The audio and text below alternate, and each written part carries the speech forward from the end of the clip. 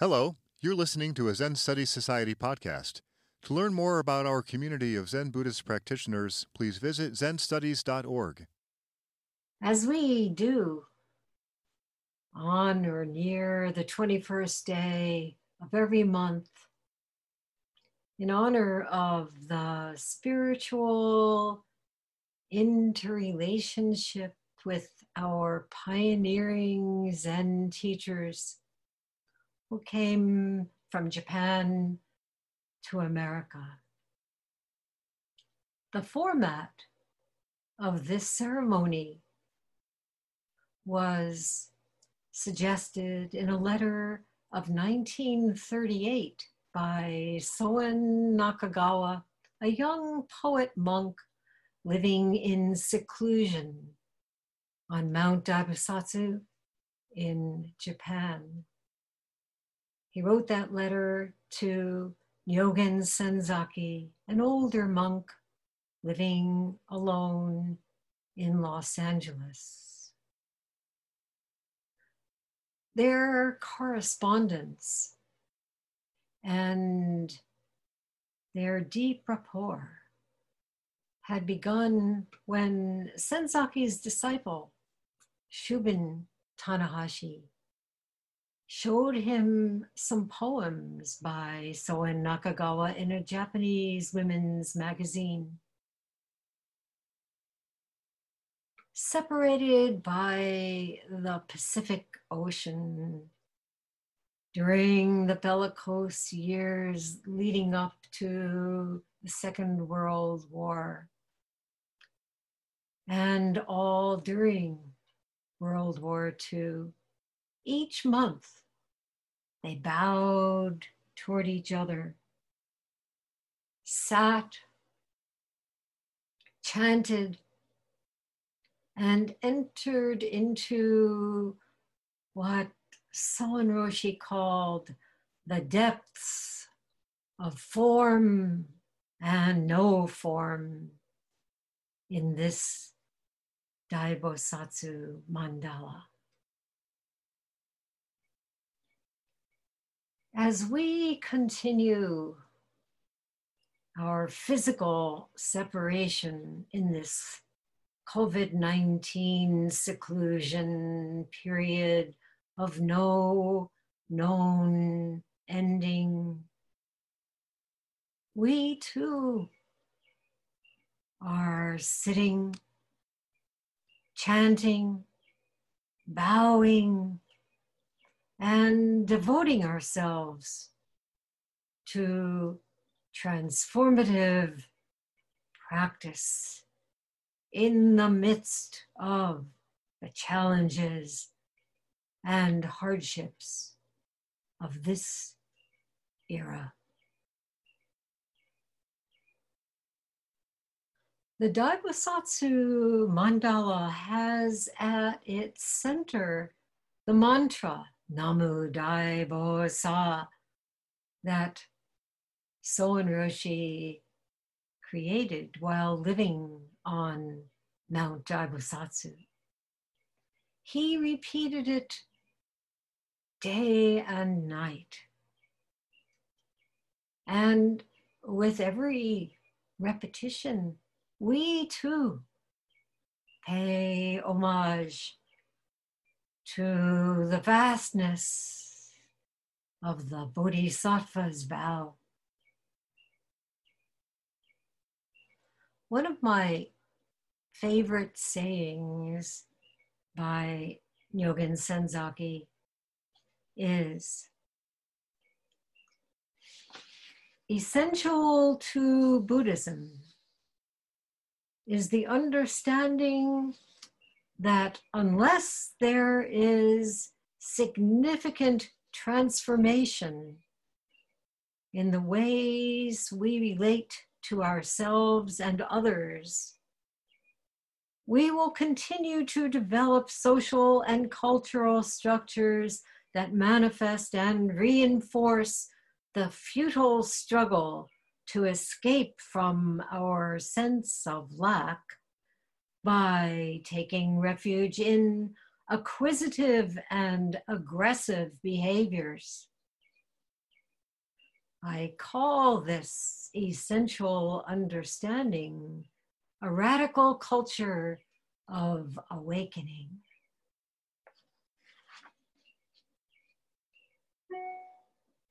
A radical culture of awakening. What is this?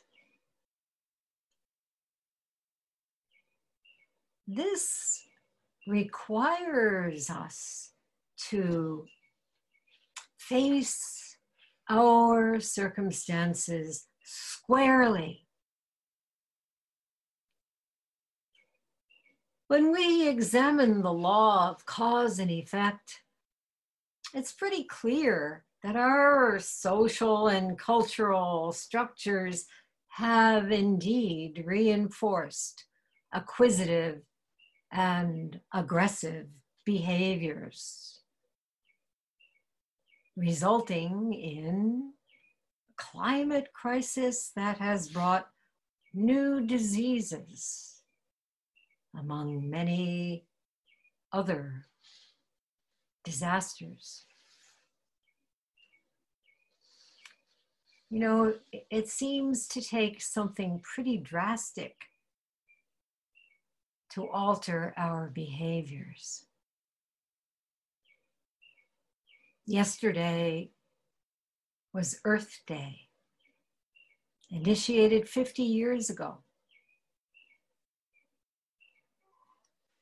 With humans in lockdown, the Earth is having a respite. We're in the zoo.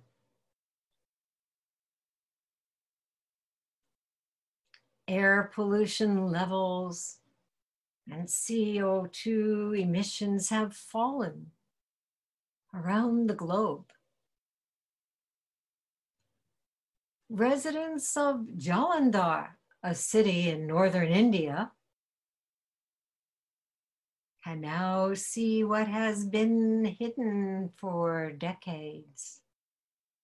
The snow-capped Himalayan peaks more than 100 miles away.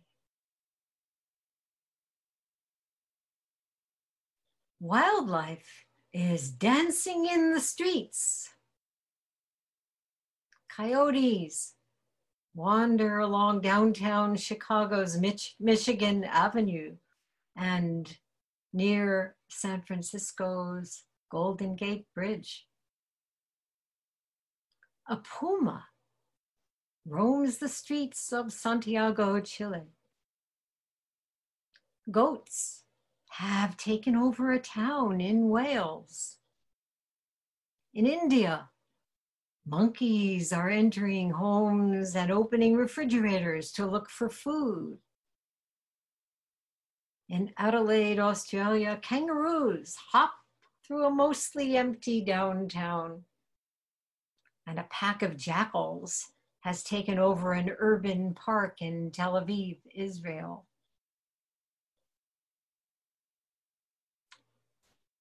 So what comes next?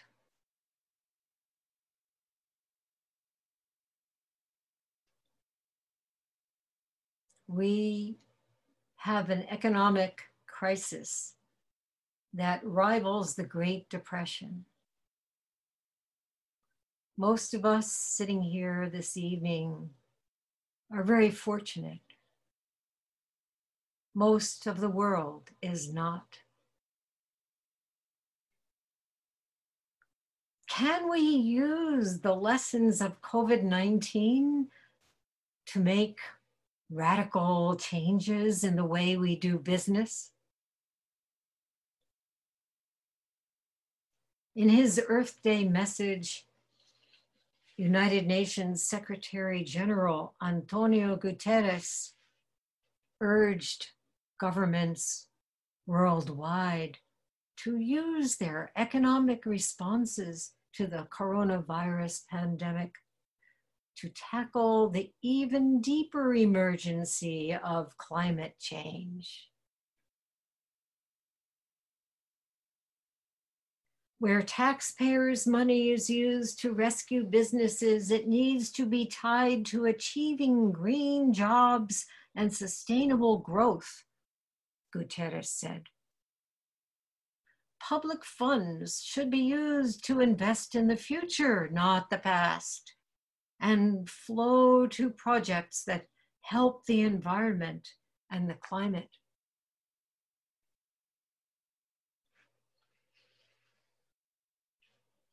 Here in the USA, will we see a return to the insupportable structures that reinforce all those acquisitive and aggressive behaviors, as Senzaki put it, to deadly effect?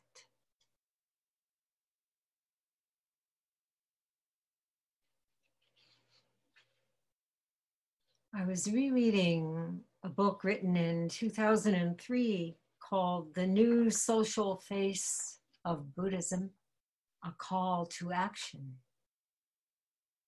by Ken Jones.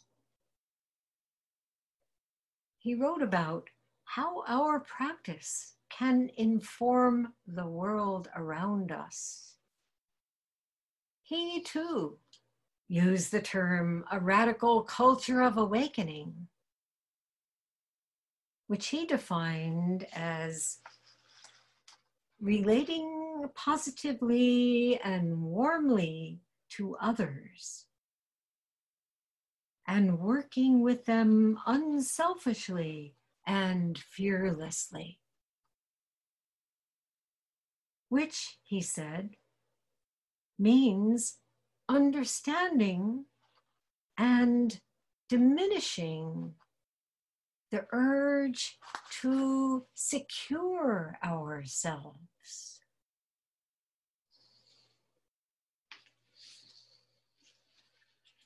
At this time in our lives,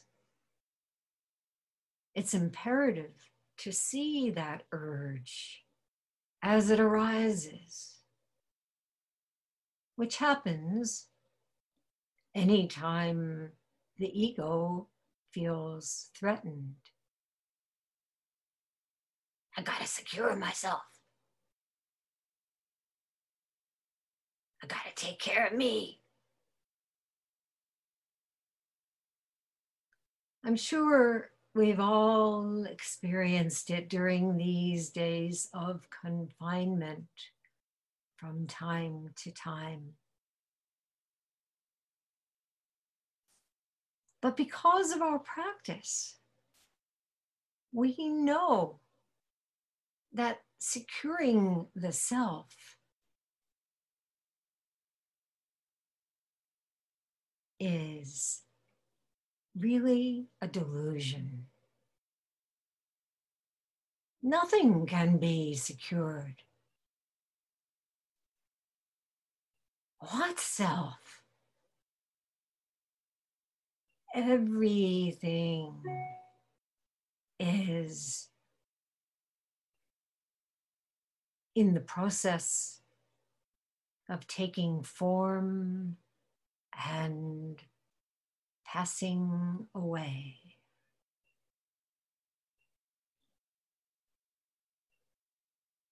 It doesn't help, though, to berate ourselves when we notice that urge, when such delusions seem so real. What's needed is what Ken Jones said, warmth and understanding.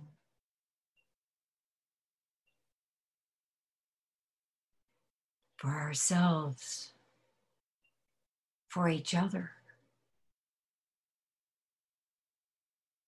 for all the fears and insecurities we've been carrying with us from many, many, many lifetimes. So, returning to the breath, allowing the contracted heart to relax and expand. Can you feel that? Right here, right now. Ah.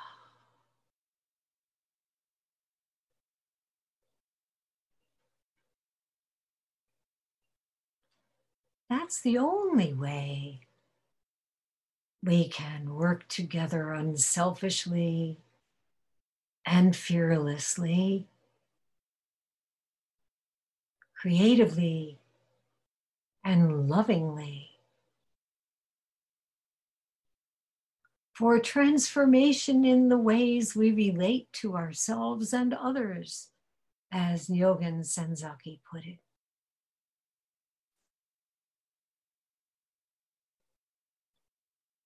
It's so crucial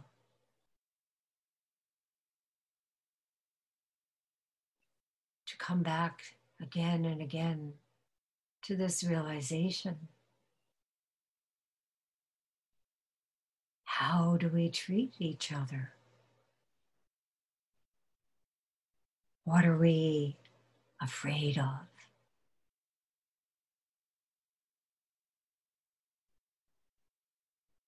The radical culture of awakening is none other than the mandala of our own lives. To respect, uphold, and actualize this mandala is our life's work.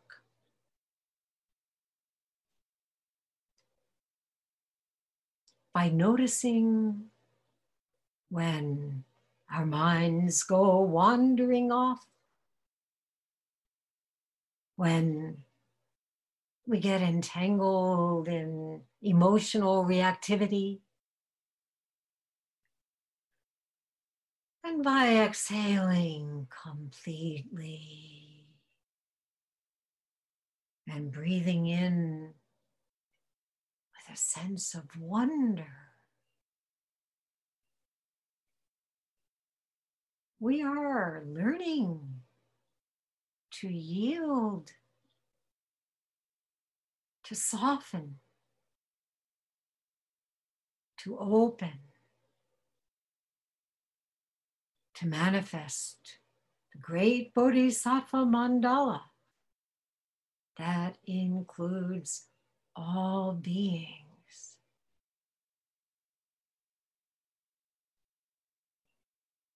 Each of us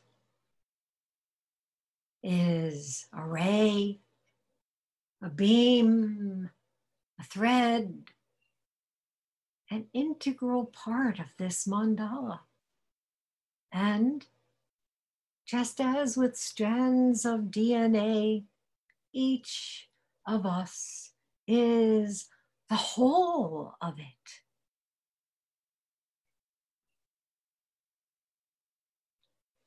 So now, visualize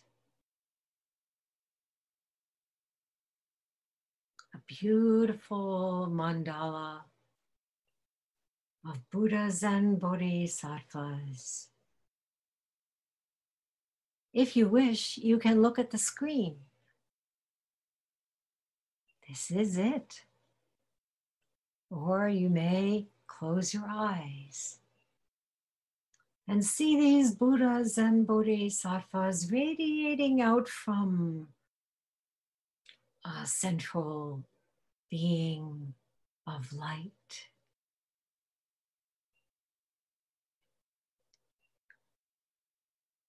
Now, see this planet from the vantage point of outer space,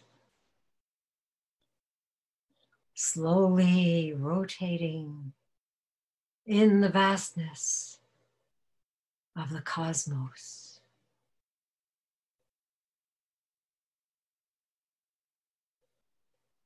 You're on it.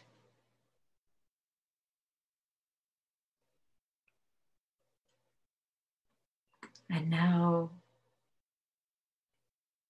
receive this breath fully. Experience it.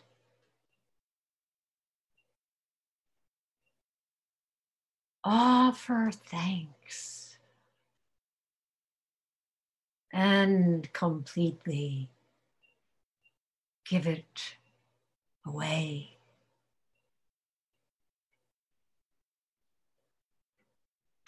Offering, receiving,